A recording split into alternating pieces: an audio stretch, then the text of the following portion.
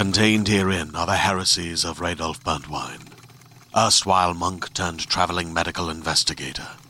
Join me as I uncover the blasphemous truth of a plague-ridden world, that ours is not a loving God, and we are not its favored children. The heresies of Radolf Burntwine, coming January 2nd, wherever podcasts are available.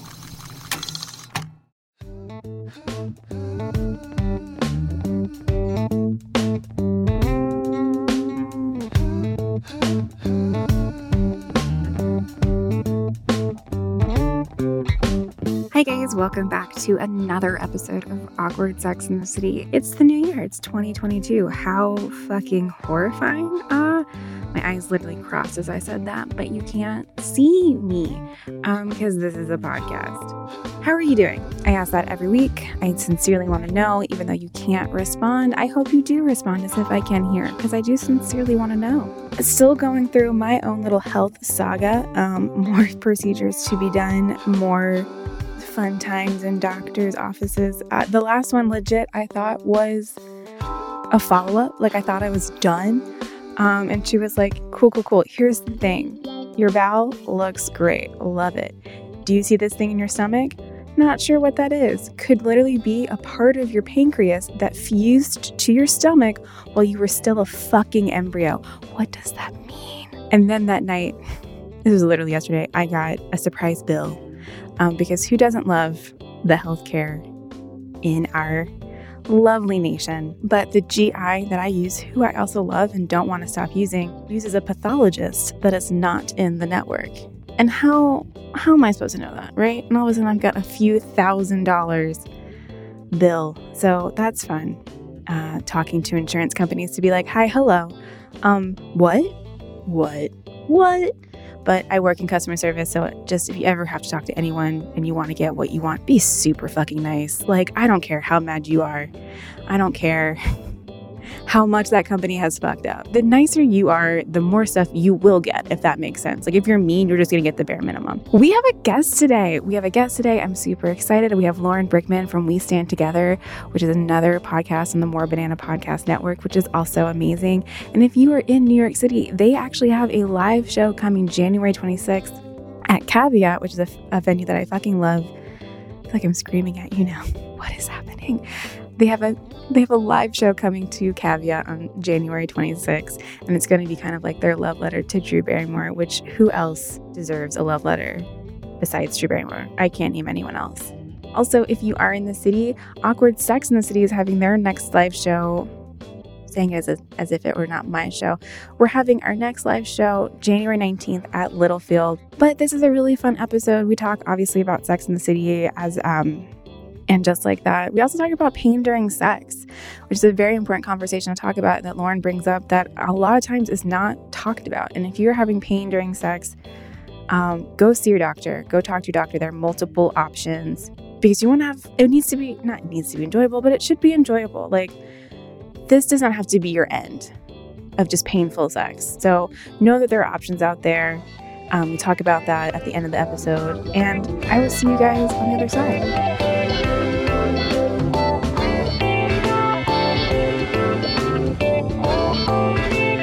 How are you doing on this not sunny, dreary Sunday?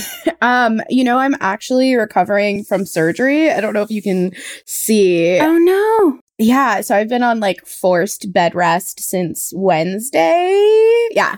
So tomorrow I get to go to the surgeon and make sure everything's cool, and hopefully I'll be back on my feet tomorrow. But I got a new toe joint replaced. They're like, you need a new one. And they just gave you a new one. Well, it's been decades in the making. I've been in pain for 20 years now at this point. I broke a toe when I was a very small child, and it didn't heal properly. And I started working with the surgeon a couple years ago because they always want you to wait for stuff like this to till you're at the point you can't manage anymore. Because once you go in and start messing around with bones, it's a whole thing. Usually when you break something, they fuse back together. My bones never did. So arthritis got in there, but then the bones just died because blood. So my bones were just I had dead bones, which is a crazy thing. I'm in my 30s and I'm I had dead bones. Anyway, so they finally were able to remove the dead bone and give me metal. So, hey. Oh my God. That's fucking wild. Bodies are so weird. Bodies are so weird, which I know you talk about in so many different ways on this show. No, but you're so right. Like Aaron's been in pain for years too in his back, and it got worse in COVID. And it's like you said, it was like all these hoops he had to go through. It was like, do this and then physical therapy. And then it's been like a year and a half. And finally they were like, okay, we're going to actually let you see like a specialist for a back. And they were like, yeah, herniated disc. And it was like, oh my God, like, why did it take so long for you just to look at it? Like, yeah, well, it was crazy. I started seeing this surgeon a couple of years ago for this. But in the meantime, during COVID, I like hurt my ankle really bad. I had a series of accidents. This is insane. This is where we're starting though. Over the course of the lockdown, I had a roommate leave a window open, flood our kitchen, and I didn't know the kitchen was wet. And so I slipped and my foot went through a box fan. So that was injury number 1 during lockdown. And then injury number 2, at like Christmas of last year, I drove like 28 hours straight because I was so scared of getting COVID between New York and my parents' house. But I drove to New York because my dad was going to have surgery and I was going to go help him recover. And when I was home, nobody in my house remembers that like I only come home once a year under the best of circumstances. Nobody told me that the air conditioners, because in Oklahoma, like it's so hot, they like often will put the air conditioner like vents on the floor, on the ground to get it to you fast. I don't know. Nobody told me that the air conditioning vent was broken. And so I stepped on it, which you used to be able to do. And I went into it. So that was my second during COVID injury. And then I finally, on like a walk, I like walked into a pothole and rolled my ankle. And so after that, I like couldn't walk, went to the surgeon. He was like, you have snapped 4 out of your 5 tendons during the course. I had to have like emergency ankle surgery last April, which like, this is actually a segue into the show. This actually was the sort of turning point that forced me to move out of my living situation, get my own apartment, and now I live in the Upper East Side. So I'm in my Carrie Bradshaw era. So I'm living alone in the Upper East Side, all because I had to have emergency ankle surgery and needed to find a first floor, no stairs building to recover it. Oh my God. Do you have friends taking care of you that may have sex in your kitchen while you're sleeping? You know, thankfully I saw that episode before I needed help. I did lay some ground rules. One of my best friends since middle school, she's in nursing school, and she stayed with me the night I came home. Both times, actually, both for my ankle and for my toe surgery. And this time around, I said, listen, I know you're a late in life lesbian, but you cannot have sex while I'm in bed. And she said, what are you talking about? Please. And she told me to just please go to sleep, which I did not do for several hours. Oh no. She was like, I don't understand the reference. What is happening? She's like, what part of I'm in nursing school and I'm too busy? Don't you understand? And I'm like, I don't know. She's always disappointed. She's like, I always think you're going to come home from these things and like fall asleep and you never do. She's like, why are you the chattiest person after surgery? Oh my God. I'm the same way with like certain drugs that are supposed to make people drowsy. It like all of a sudden I'm like wired as fuck. Like I don't know why, but yeah, she's such a sweet friend. Such a good friend. Perfect time to be in nursing school. Very thankful. This time around, she didn't bring her stethoscope, though. So that was a disappointment, but... Play some doctor. Yeah, but, you know, we have fun. Are you liking the Upper East Side? I love it so much more than I ever could have thought. I live in, like, the Lenox Hill area. It's, like, the perfect combination of, like, quiet and dull, but, like, in the mix. Like, I have never lived so close to a subway before. I've never had such easy commutes before. There's so many restaurants, and I absolutely love it. And it was absolutely, my heart fell out of my chest because I did, in anticipation of, and just like that, I did a full Sex and the City rewatch, of course. Like you gotta. You have to. And it hit me so hard in one of the episodes early on in the series where I realized that Carrie had turned 35 in one of the episodes, and I was like, I'm 35. And then I looked up her fake address. I was like, I'm literally living in Carrie's neighborhood at Carrie's age. And so everyone my close friends and family have been dubbing this my Sex and the City era. And yeah. I feel it feels good, like good energy. Like, are you, well, I mean, I guess you can't right now because you are in full bed rest, but are you Are you dating? Are you on the apps? Are you trying to? I've been on and off them. It's been, we're living in a weird time. Not only have I had 2 pretty major surgeries this year, but, there's that little pandemic thing happening. It is a strange time to be, it's always strange to be a single woman in her 30s, I'm sure, but it's a particularly strange time. So, but I've been going through phases. Like, I feel like a lot of us single folks went through a like hot and ready summer. Like everybody came out of the summer like, let's do this. So I was definitely dating quite a bit in the summer. And then by August, I was like, I'm tired and I have to go back to work. And what am I doing? And then, the various variants started showing up and things started feeling weird again. So then I very much went dormant for a while. A UTI will also bench you for a minute when you're like, what's happening? But then around the holidays, I was like, or actually, it was really my birthday. I turned 35 in November and I was like, okay, but if we don't date at all, we're always going to be alone. So like, what do we do? So started trying to get back out there and like late November, I like finally pulled the trigger and have been dipping my toes back into the dating pond. I mean, you do like, it's a really good point. Like it's always been weird. It's always been weird to be single, especially I think in a major city, like just the freaks come out. Like it's just in your face in New York City, which I respect. And then I'm also horrified by.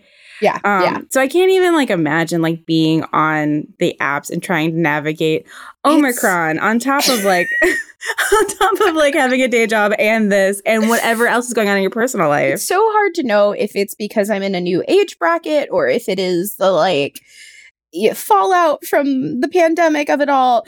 But I have to say, like, people are just out there on these apps living such interesting lives each and every day.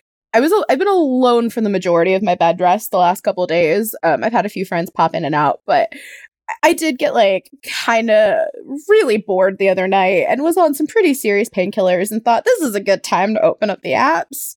And so I started engaging in conversation that normally I would just like unmatch and not engage with. But I was like, let's see where it goes. And oh boy, there are some folks out there that really will just say anything. Oh my God. Do you remember what they were saying that you were like, what's the fuck? There's this, listeners out there, if this is not a new trend, if this is just new to me, maybe that, I don't know. But I feel like there's this trend now where men are not even gonna like ease their way into it. All they want are dirty pictures and they want them right now. And that's all they're like. There's this new breed of man who like and I think it's probably because of lockdown that like because people got used to either they themselves not feeling comfortable or other people not feeling comfortable, but like they're still horny and they're still bored. So it's just like nobody's even like, oh, let's get a drink now. It's just like, what's it look like if the camera turns the other direction? Like I like a lot of that stuff. I don't know. There's also been a lot of like guys from like other countries. And I'm like, why are you matching with me? It's not my settings. And they're like, no, I paid the settings so that I can match with people all over the world. I'm looking for like people specifically looking for like dirty pen pals is much more common than it used to be. There's also this trend of like, I just got my heart broken, so I'm not looking for anything serious. Except, what would you do if my dick was in your hand right now? And it's like, I'm just like, what is happening? I don't know. So, romance is alive and well on the apps is really the thing. This is, that's intense. It's so weird. But like, I was so loopy this weekend. I just started sending like, I first and foremost, I don't think sexy pics with a stranger is fun, but also I work in education. So I'm not in the habit of putting that out there, even with people I trust. Like, the last thing in the world I need is somehow one of my students to find a picture of me, But I was having a lot of fun sending pictures of like I kept using Medusa. Like I was finding a lot of photos of Medusa to send when requested for like pictures. And it's fun to see the reactions you get when you just blatantly won't play the game they're trying to get you to play. Or do they just like unmatch or be like, wait, what? Sometimes people will unmatch pretty quickly. Sometimes they'll have a good sense of humor about it. Sometimes they'll just keep trying different it depends. There was a variety of responses. So, you know. Yeah, it was pretty strange. But, you know. That's just, I mean, it's brazen for one thing. And like you said, like, I do love a sext. I love sending sexy pics last text. But I would not send him to a stranger. No. Yeah. You don't go straight out the gate with that. Like, there needs to be some, like, social lubricant to it. Like, to know that it's going to be fine and, like, they're trustworthy. Yeah, it's just so weird. But I'm like, one guy though the other night, I was like, yeah, I assume this has to work at sometimes or else you wouldn't be doing it. And then like he was like, sometimes it's just a rare night. And then I was like, yeah, but like how often? And I just started asking questions, and then he pretty quickly unmatched because I was like, I'm just bored and high right now, and all I really want is entertainment. So I was just in full just like data collection mode. No, you were doing God's work. Like, people want the answers to these questions. I want to know that, like, why people go straight for that too. Yeah, I had talked to a guy I had been on a date with not long ago. We were like swapping bad date stories, and we were talking about like the apps in this, and he actually made me think about the fact he was like, well, guys do that. If a guy is doing that kind of stuff, it's because at some point it worked for him. And I was like, interesting. And so now I'm like, does it really work? Like, who does this work with? Why does it work? I'm fascinated by it. Yeah. I mean, like, there's definitely like apps where that's what both party wants, but it's not Tinder. It's not Bumble. It's not Hinge. I don't know any of the other apps. Like, there's so many apps out there that are so niche specific that when I find people who have like a very specific interest, I'm like, is it just because there's not enough of a community on these other apps? Do you not know about these apps? Sometimes I'm like, should I be offering a curated list of the other apps out there for what I think you need? Like, because I'm not trying to get into all that right now. What would you say has been your worst date? My worst date, like, on this side of the pandemic, like, or just ever? Ever/both. I would say... And I told this story not long ago to someone, and it's not a very good story, as they pointed out to me. It's because it was like, I just didn't feel good. But during the summer when I was like on a mission, I had a friend who's a fellow comedian who over the summer we were like intimacy accountability partners, and we were like checking in each week. And I will say this, we were so A-type about it. We had like a spreadsheet, so every time one of us went on like a date or something, we'd mark it on the spreadsheet and like compare and contrast notes and just sort of be like, because it was rough out there, and we were living nearby each other for the summer, and like she got like stood up once, and so like I went and met her at the bar, and like we were being that person for each other. One guy I matched with on Bumble, and we had like a very short sort of conversation. I couldn't really get a sense of him, but he very quickly was like, let's make a date. Do you like sushi? I was like, yeah. He was like, what are some of your favorite sushi restaurants? I gave him a couple places I liked in the city. He picked one. Great. It was something I could walk to. Fine. But I really didn't have a sense of like who this person was, but I was excited that they were like interested in like, oh, they actually want to set a date. They actually want to like do something other than just like, do you want to get one drink at the bar above my apartment? You know what I mean? Like, so we went to dinner, but like that whole day leading up to it, I was like, I'm so tired. I would rather do anything than go make awkward small talk with someone else. I was just like not in a great mood. When I tell you the second I walked into that restaurant and clocked who it was, I was like, I'm out. I was just out. I just knew it wasn't going to be a match. I knew it wasn't going to be a fit. And I have just never instantly met another human and known that there was just no chance of compatibility faster. And so I don't know how, like, he just, I feel so terrible because there wasn't anything like major red flags other than like the energy of the person that was like in front of me did not in any way match the energy of the person I thought I had matched with. It just seemed like two different people. And this guy gave me real like I just didn't feel safe. Like, I immediately didn't feel safe. Like, I didn't feel comfortable. Like, he felt I think he probably was just like very anxious and like, we were all locked up alone for many months. God knows I was probably serving some really weird energy too. Like, I'll own that. But I knew kind of pretty quickly that I wasn't interested. So like, we were at a sushi place and I ordered like one roll. That's all I ordered because I knew I ordered a roll and I was like, oh, I'm just not really hungry. Like, whatever. He got like an appetizer. He got multiple rolls. He got like drink. He got like a full meal. And when the check came, he goes, so we'll split it, right? No. So I ended up buying this guy dinner, basically. And I was like, fine with it. After the check came, I paid far more than my share. And then because my apartment was so close to the restaurant, I walked like blocks and blocks and blocks, far out of my way, just because I was like, I never want this person to know where I live ever. There was just something about it that gave me stranger danger vibes. And yeah, that's been my worst date on this side of the pandemic for sure.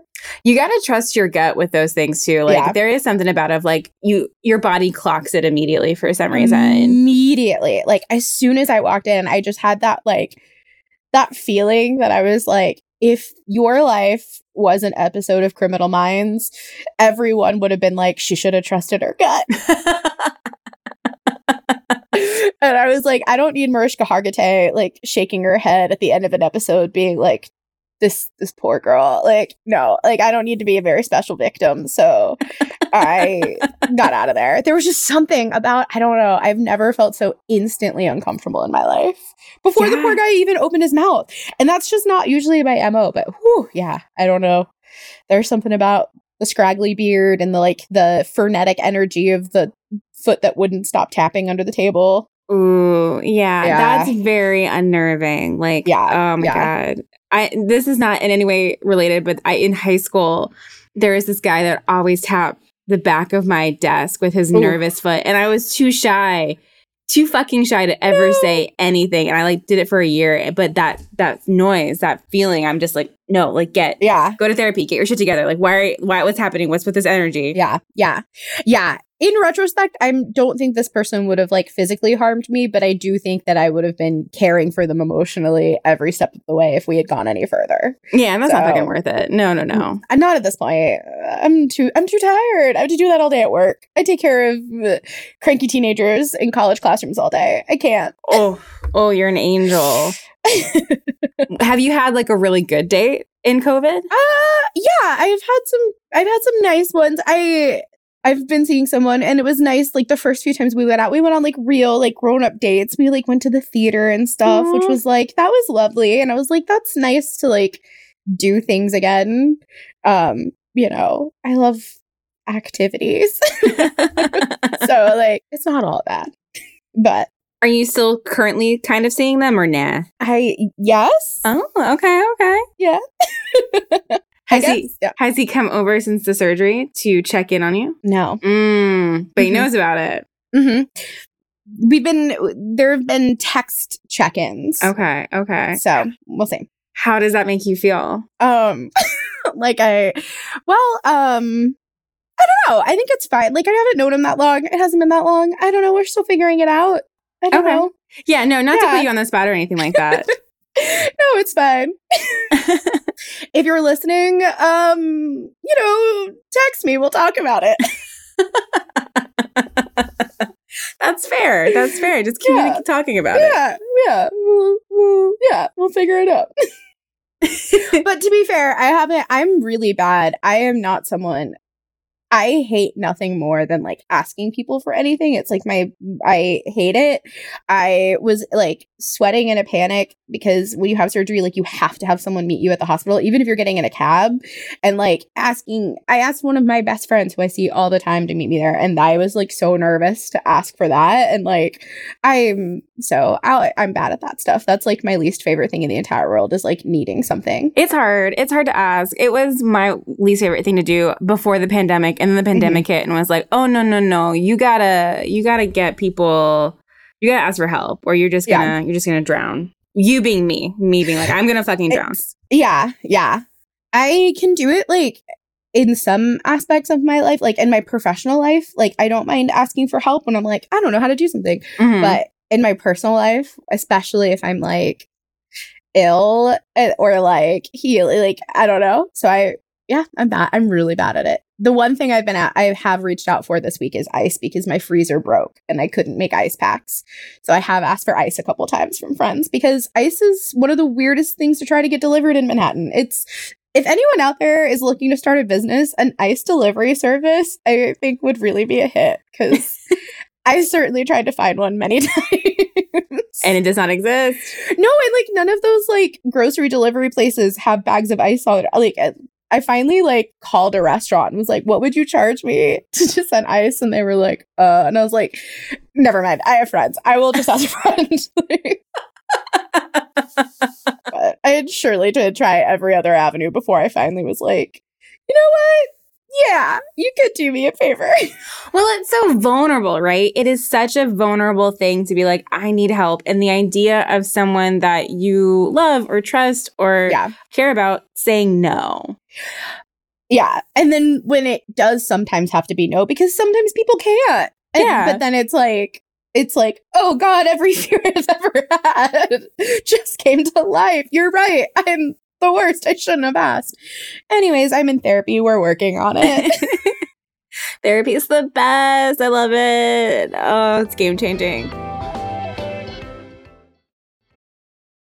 Hey there, this is Justin Bartha. I made a funny new podcast, King of the Egg Cream. It has the greatest cast in the history of podcasts with actors like Louis Black. I'm torn by my feelings for two women. Bobby Cannavale. You can eat it, or if someone hits you, you can put it on your cut. Melanie Linsky. I wonder what these marvelous things are that look just like boiled chicken feet. Jason Ritter. I can break things and pick locks and kill people. Michael Stuhlbarg. The whole point is to inspire people that they should make themselves better. Ari Grainer. No, don't whet its appetite. What are you, an idiot? Me, Justin Bartha. That's not just any egg cream, that's a Lemke's special. And all narrated by the hilarious Richard Kind. This is the story of Harry Dalowitz and how he rose from nothing to become New York's King of the Egg Cream. So if you like funny true stories, come listen to King of the Egg Cream, available wherever you get your podcasts.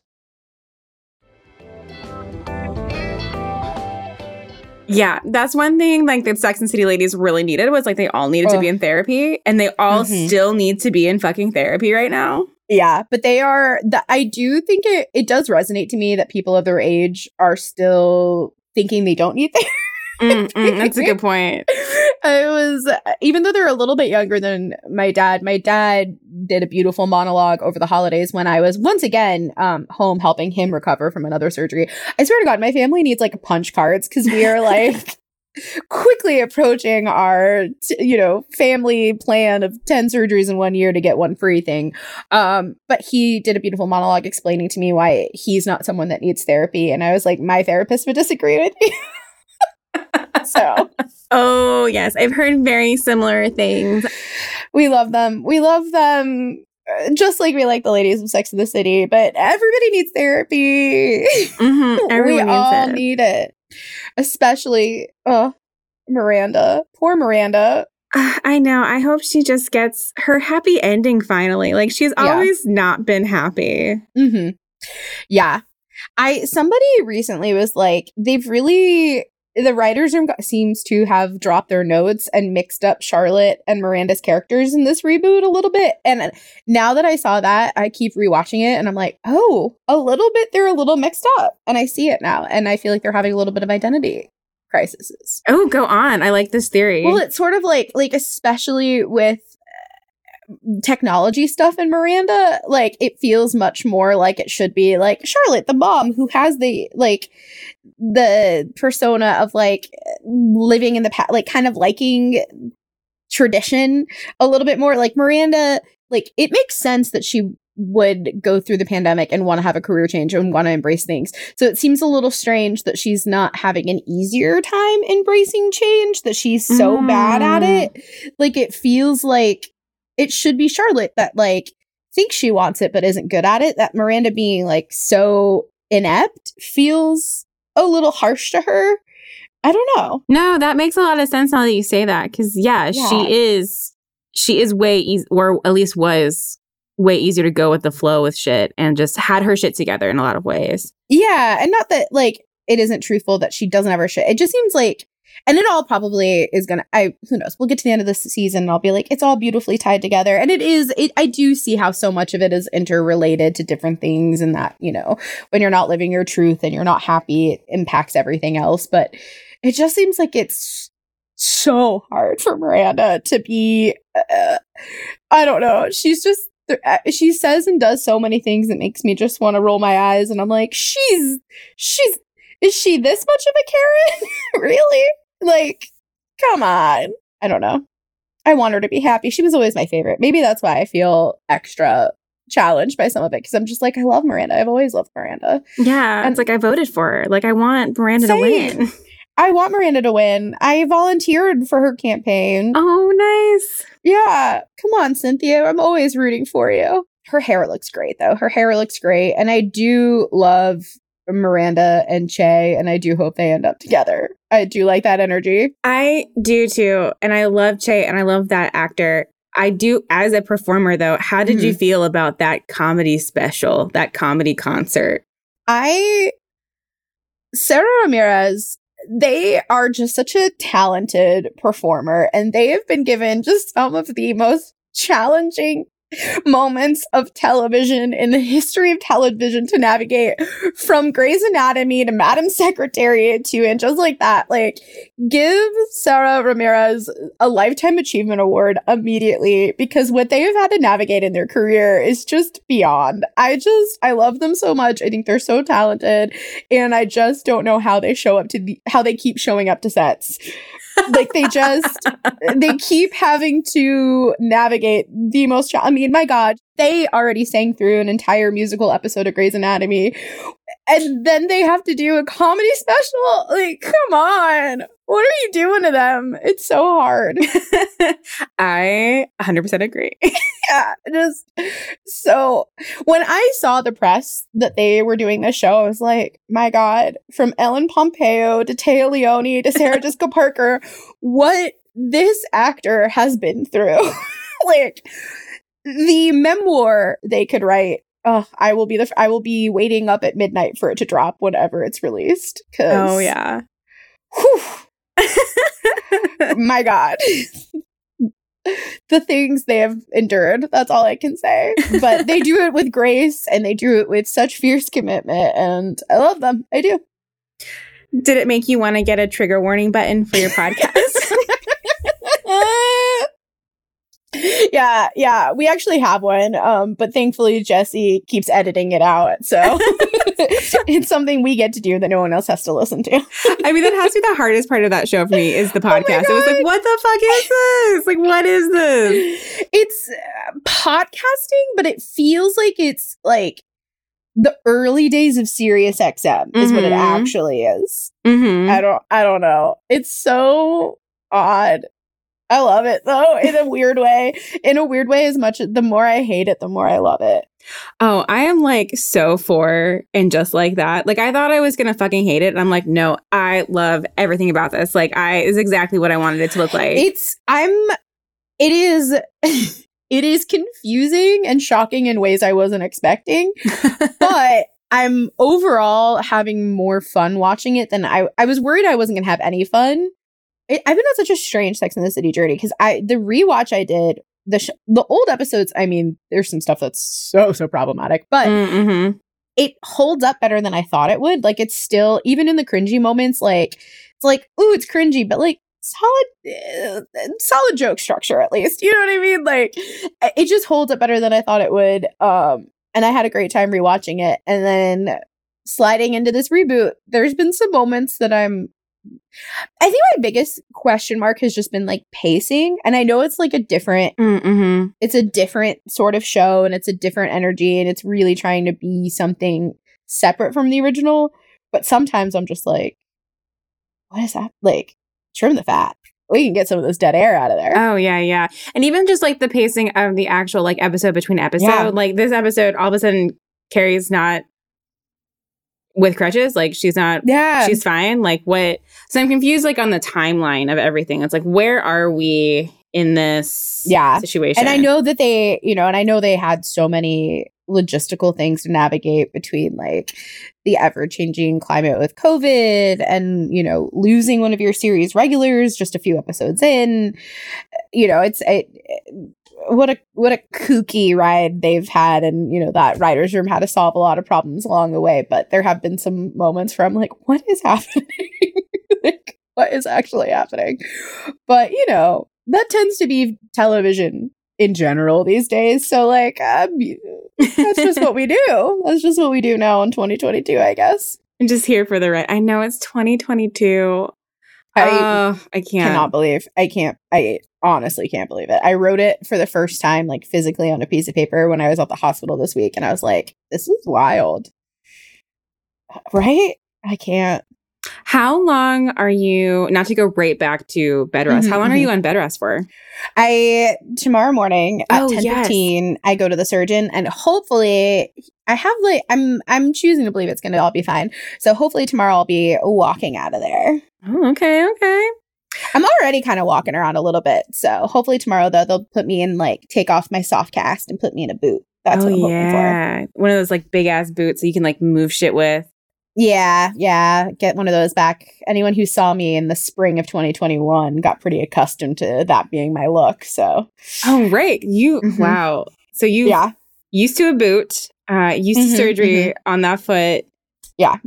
And I love it. It doesn't break your stride. It's never going to stop you. You know, I didn't even take a sick day for surgery. I kept working remote. Just high on oxy. I was just like, I kept attending meetings because like, I just kept doing my emails, doing my meetings. My boss was like, didn't you have surgery yesterday? I was like, I'm good. I'm good. I hope you said it like that too. Like, I'm fine. I'm totally fine. Let's keep going. Little did you know, you tell a whole story about a diaphragm being stuck in you and your friend pulling it out in the meeting. High on whatever drugs they gave you. Yeah, that does, you know, but that they're used to that with me. So it wasn't as shocking as it was for Carrie's Bradshaw's friends. Okay, that's fair. And then, but with me, they're always like, Lauren, that didn't happen to you. That's just an episode of television that you saw. And I'm like, oh, right. Do you have a favorite Sex and the City episode that you can remember, or maybe more like when did you start, like when did it affect your life? Like I think I watched it when I was like literally a child. I don't remember when I first started watching it, but I know when the last season aired, I was watching the last season in real time. And I think that I was in like junior year of high school, something like that. I graduated high school in 2005, so I don't remember what year it went off, but I do have a very distinct memory of the last season. Kristen Johnson of 30 Rock fame, she guest starred as like an aging socialite. And she has that iconic scene where she's like trying to smoke and no one smokes. And she leans out the window. She's like, I'm so bored I could die. And she falls out the window. And I will never forget one of my drama teachers from like middle school, high school. Shout out to James Michael Payne, wherever you are. He was watching it, and he was like the cool young teacher that we would like talk to about like TV and stuff. And I remember talking about that episode with him, and I remember him like reenacting it in like the high school cafeteria. And that was just our favorite thing. And we would quote that scene constantly when I was in high school. So I remember it being like that final season being a really big deal, but I don't know. And I weirdly remember watching a couple episodes, like my parents used to watch it. And I remember watching 1 or 2 episodes with my parents and thinking like, this is weird for all of us. Why am I doing this? I don't know. And then like in college, it was just always on in reruns on like E. So I would watch it sometimes. And then I forgot about it for a little while. But then when I was in grad school in Iowa, I remember, I can't remember if it was the first or second movie. One of the movies came out, and I had a friend from college who was weirdly interning or working at a theater in Iowa while I was going to grad school in Iowa. And we found a movie theater that was playing Sex and the City and a sushi restaurant nearby. And we tried to have like a New York and Iowa day. And both the restaurant and the film were just like wildly disappointing. And I remember us both just being very sad. No. Yeah. And then I forgot about it for a long time again. as much as you can as a girl who grew up in the 90s and 2000s. But then I was doing my first year out of grad school. I booked a role in Annie at a theater in Maine, and I was one of only 2 out-of-town actors. And so everybody else was pretty much like working day jobs during the day or like raising families. And I was like often stuck in my hotel that had no cable. And so I was watching a lot of Sex and the City once again on E. Thank you so much, E, for the service that you provided. So I watched in like fall of 2012. I consumed every episode multiple times. I think. So much Sex and the City. God bless. Yeah, me and Sex and the City. It's always been there. It's always been there lurking in the background. I remember, I do have memories. I'm sure you did this too. Like in like early high school, everyone in the group of friends having to be like, well, which one of us is the Miranda? Which one's the Charlotte? Which one's the... And depending on which combination of girls were together, you would sometimes change. Like, who were you? I, in high school, always thought I was a Charlotte. Like, I even bought, like, a pen and pencil pad that said, like, I'm a Charlotte, which I am embarrassed to at this point. Wow. Yeah. I love that. I really thought so. What about you? I always thought I was a Miranda or a Charlotte, but I feel like I was always in groups where people were like, well, you're the Carrie, and that never felt right to me. But I felt like in my groups of friends, I would sometimes be labeled the Carrie, even though that felt like a very kind lie. Didn't feel right. But it also didn't feel right for me to be any of them because I was very much a virginal teenager. That's why I was a Charlotte. Like, I was like, I think you guys are mistaking my like loud prince and bold personality for any kind of sex. I was obsessed with the show. Like it, like, I mean, like, obviously it's my fucking brand with Awkward Sex and City, that girls would be like, well, then have you had sex yet? And I'd be like, wait, I'm 16. Why liking the show, whatever that be the reason, what? And like, E cuts out everything sex-wise. Oh, yeah. But I remember watching like the way I'd be so confused as a teenager with like the feet placements and like, I'd be like, whose feet are whose? Like, I was just such a virgin watching that show. Like, I just didn't understand so much. And that is why I was a Charlotte. I love it. I love it so much. I was always like, it took me a while to realize like I was like, oh yeah, I guess other people in my friend group are having sex. So this applies to them more directly than just pure personality types. Like, to me, it was like the Myers-Briggs test. Honestly, fair. That is fair. But oh, God bless that show for confusing all of us in so many different ways. Oh, absolutely. And I even did like a thesis paper on it in college, in a sociology class of like, did this help or hurt us in the long run?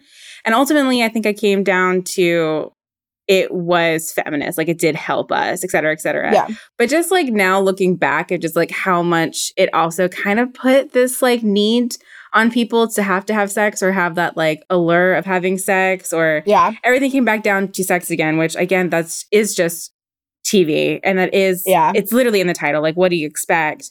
That like, I just remember it made me feel inadequate in a lot of ways too, still. Yeah. The one thing though that in rewatching it that I wasn't paying, like, I didn't clock this. I didn't care. I do love that they're like in their mid-30s when we meet them. Like, I never, until I became a person in their mid-30s, I never clocked like how young most characters on TV are. Like, everyone is so young. Like, I'm older than most of my favorite TV characters of all, like, in every series.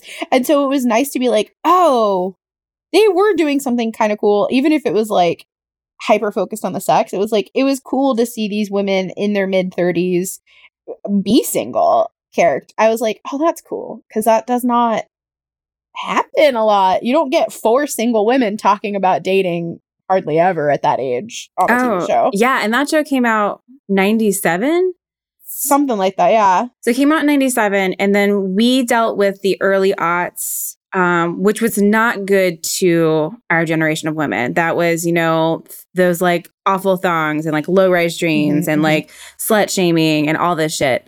So it was like, I guess maybe like going through that while watching a show, like you said, of women in their mid-30s, like talking about sex and being very like blunt and just like real about things. Oh, yeah, no, not just real, but like, I think the thing I appreciated on my rewatch, again, something I would have never clocked when I was watching it originally, but it's like they were still learning about their sexuality too, which I think is cool. Like each and every one of the characters pushes beyond their comfort zone at some different point. And honestly, some of the most interesting stuff when you asked about favorite episodes, I actually really I forget which episode it was, but there's an episode where Carrie catches Samantha hooking up with like a delivery guy. Yes. And I really love that fight because I love Sam calling Carrie out for her judgment and for her shaming. And I thought, like, I kind of wish it would have gone even further. And like, it was an interesting look at how even people we love and trust and we say we don't judge, we do sometimes. Like, I don't know. It just felt like a really honest conversation. No, I think that's a really good point, especially amongst close friends. Like, I've definitely judged my friends, like, would get on my high horse about shit when it's like, who the fuck are you? Like, you don't know what you're talking about. I never really thought about that. And it's true because, like, Sam went through a lot of shit from all three of them. And Carrie always had the facade of, like, I'm the cool one. But she really is very, very, like... vanilla. The most vanilla of all of them. Oh, yeah. Like, I rewatched that episode where she goes to the party with the younger guy and everyone's kind of, like... I think now we'd probably call them like ethically non-monogamous and like fluid. And she's so judgmental and like Carrie is like so rigid and so judgy. And we think of Charlotte as being that, but like Charlotte tries a lot of different things. Like she's a pretty open partner quite often during the show. Charlotte goes to sex workshops and like tries to do a lot of different things. Carrie in that episode literally said she didn't believe bisexuality was real.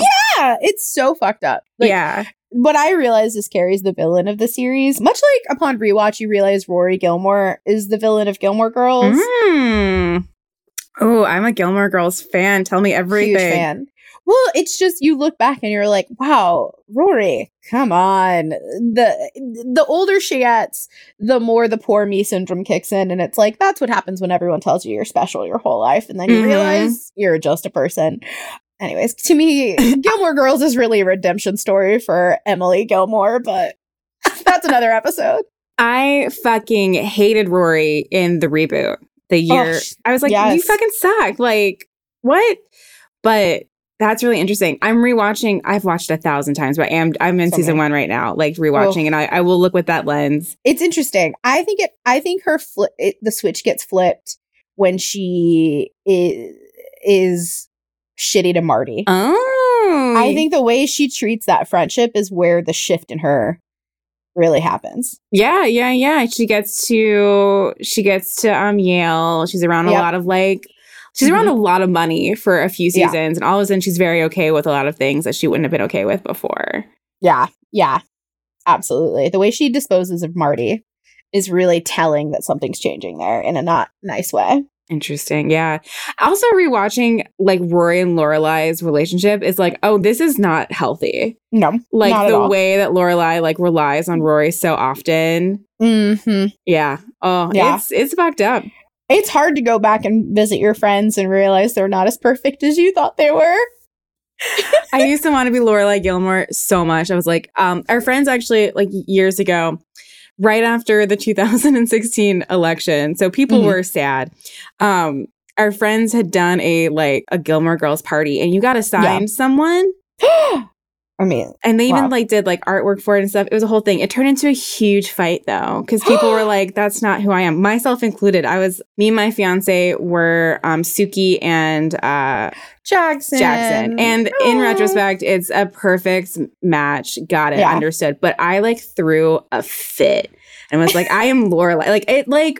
It was really like one of the dumbest fights I've ever found myself in, and I'm embarrassed about it. But I was like, "No, like I'm Lorelai. Like I'm Lorelai Gilmore. Like, why would I not be that person?" My last semester of grad school, one of my best friends was a single mom who got pregnant in college, and her little daughter, one of my favorite people in the entire world.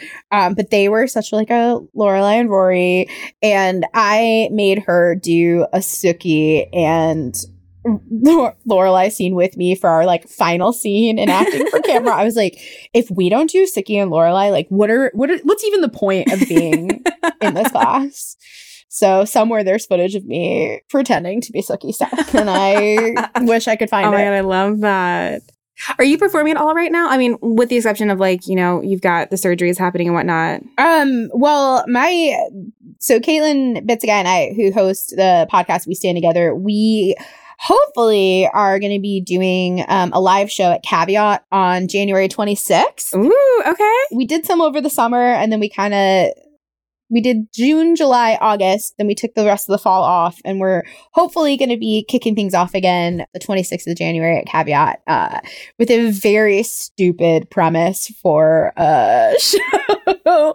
And it's going to be a lot of fun, and then we'll see how that goes, and hopefully we'll start to get back into more regular live shows. But yeah. Ooh, can I ask what the premise is? So the loose theme is going to be an evening dedicated to Caitlin and I basically writing a love letter to Drew Barrymore is basically the loose theme.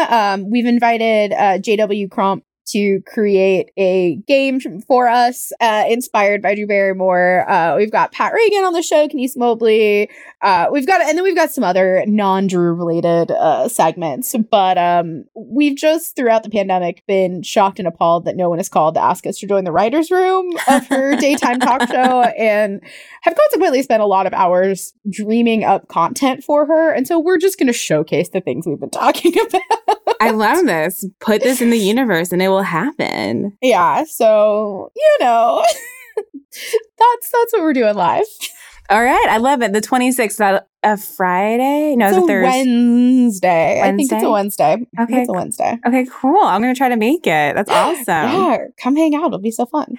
So this has been a really fun episode, but at the end, I always like to ask people, is there anything that we didn't talk about that you do want to talk about? One thing that I don't think gets talked about enough. I try to talk about it a lot.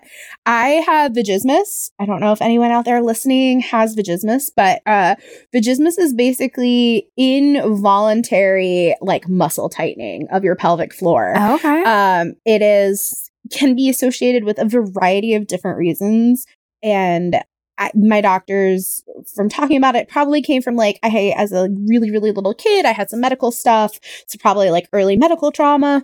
And, there's pelvic floor therapy and there's all sorts of things you can do. A journey that I'm on right now is that like anything else, like any other medical condition or addiction or anything like that, it's just because you learn tools for how to cope with something or something feels managed doesn't mean it's going to be managed forever. And so on the other side of the pandemic, I've had some challenges here and there associated with high levels of stress that have been happening. And I just think it was a word I had never heard until a doctor said it to me in a doctor's room. And I remember a couple years ago being at a bar after an improv show talking to another comedian, and she was really upset and she was describing something, and I was like, oh, that sounds like vaginismus, and she had never heard the word. And so I just try to use the word as much as possible, because once I learned about it, I suddenly was like, oh, it's out there in the world and I can learn about it. But until I had heard the word, I didn't know what was going on. And it resulted in, in my younger years, managing it by having more drinks than was probably healthy to enjoy sex. Not the best way to have sex. And so, if anyone out there ever has if you're having painful intercourse or you're not able to relax, check out, ask some questions at your doctor's office, do a little Googling, because there may be something going on, and there's a whole world of therapeutic tools, both physical therapy and emotional therapy, that are out there that do help and they do work. And if they stop working, take a deep breath, because there's other, you just have to change things up sometimes. That's the journey I've been on. And I just share that for what it's worth. Yeah, no, thank you so much for bringing that up. That is true. It's one of the, I don't want to say conditions, but one of the things that I feel like really goes overlooked by doctors for people with vaginas, because they don't care. Like, I feel like a lot of doctors don't care if you're in pain and they don't know enough. Do you watch Sex Education on Netflix? I have not watched it, but I need to. It's amazing. And I'm pretty sure they do an episode about this condition too.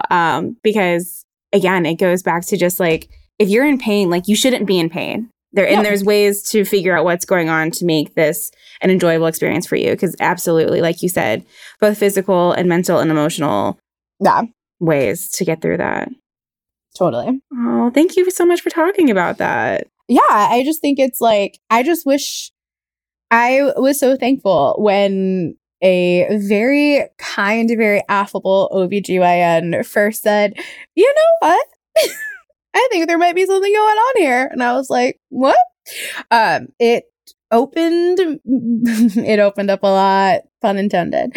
But I think the reason it's been on my mind a lot is like, I don't know, I was thinking about this. I teach public speaking a lot, and I talk about how stage fright is not something you can ever like overcome. You just learn to adapt to it, and that sometimes life throws you curveballs, so you need new tools to adapt. And I've been having to like remind myself as I've been having some different like feeling like it's regression, but it's like not really regression. It's just like, you know, life sometimes throws you curveballs, and what was working for you before that may not be the tool or the system or the approach that works. So just reminding yourself that like evolution and adaptation is a lifelong process, and like is a journey that I'm on. And I don't know. So I just like to talk about it in any space that'll have me, because I don't think we talk about it enough. No, I agree with you. I don't think we talk about it enough.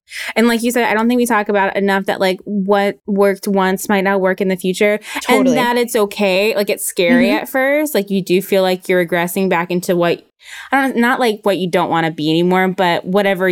Like it would be for me, like regressing back to like severe anxiety and depression. Like you don't want that to happen again. Right. But it could. And to be like open to the idea of like this could happen again, like, and it will be okay. Like to know that it will be okay. If like you said, like take a deep breath and just remember that like you moved through it at different phases in your life. You can move through it again. And just because you have like one instance of a little like setback doesn't mean it's indicative of a complete reset, or it doesn't mean you've lost whatever you'd gained. It just means, you know, some reframing needs to happen.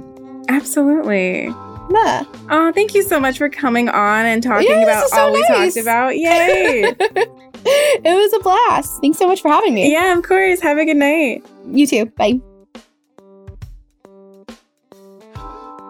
Guys, thank you so much for listening.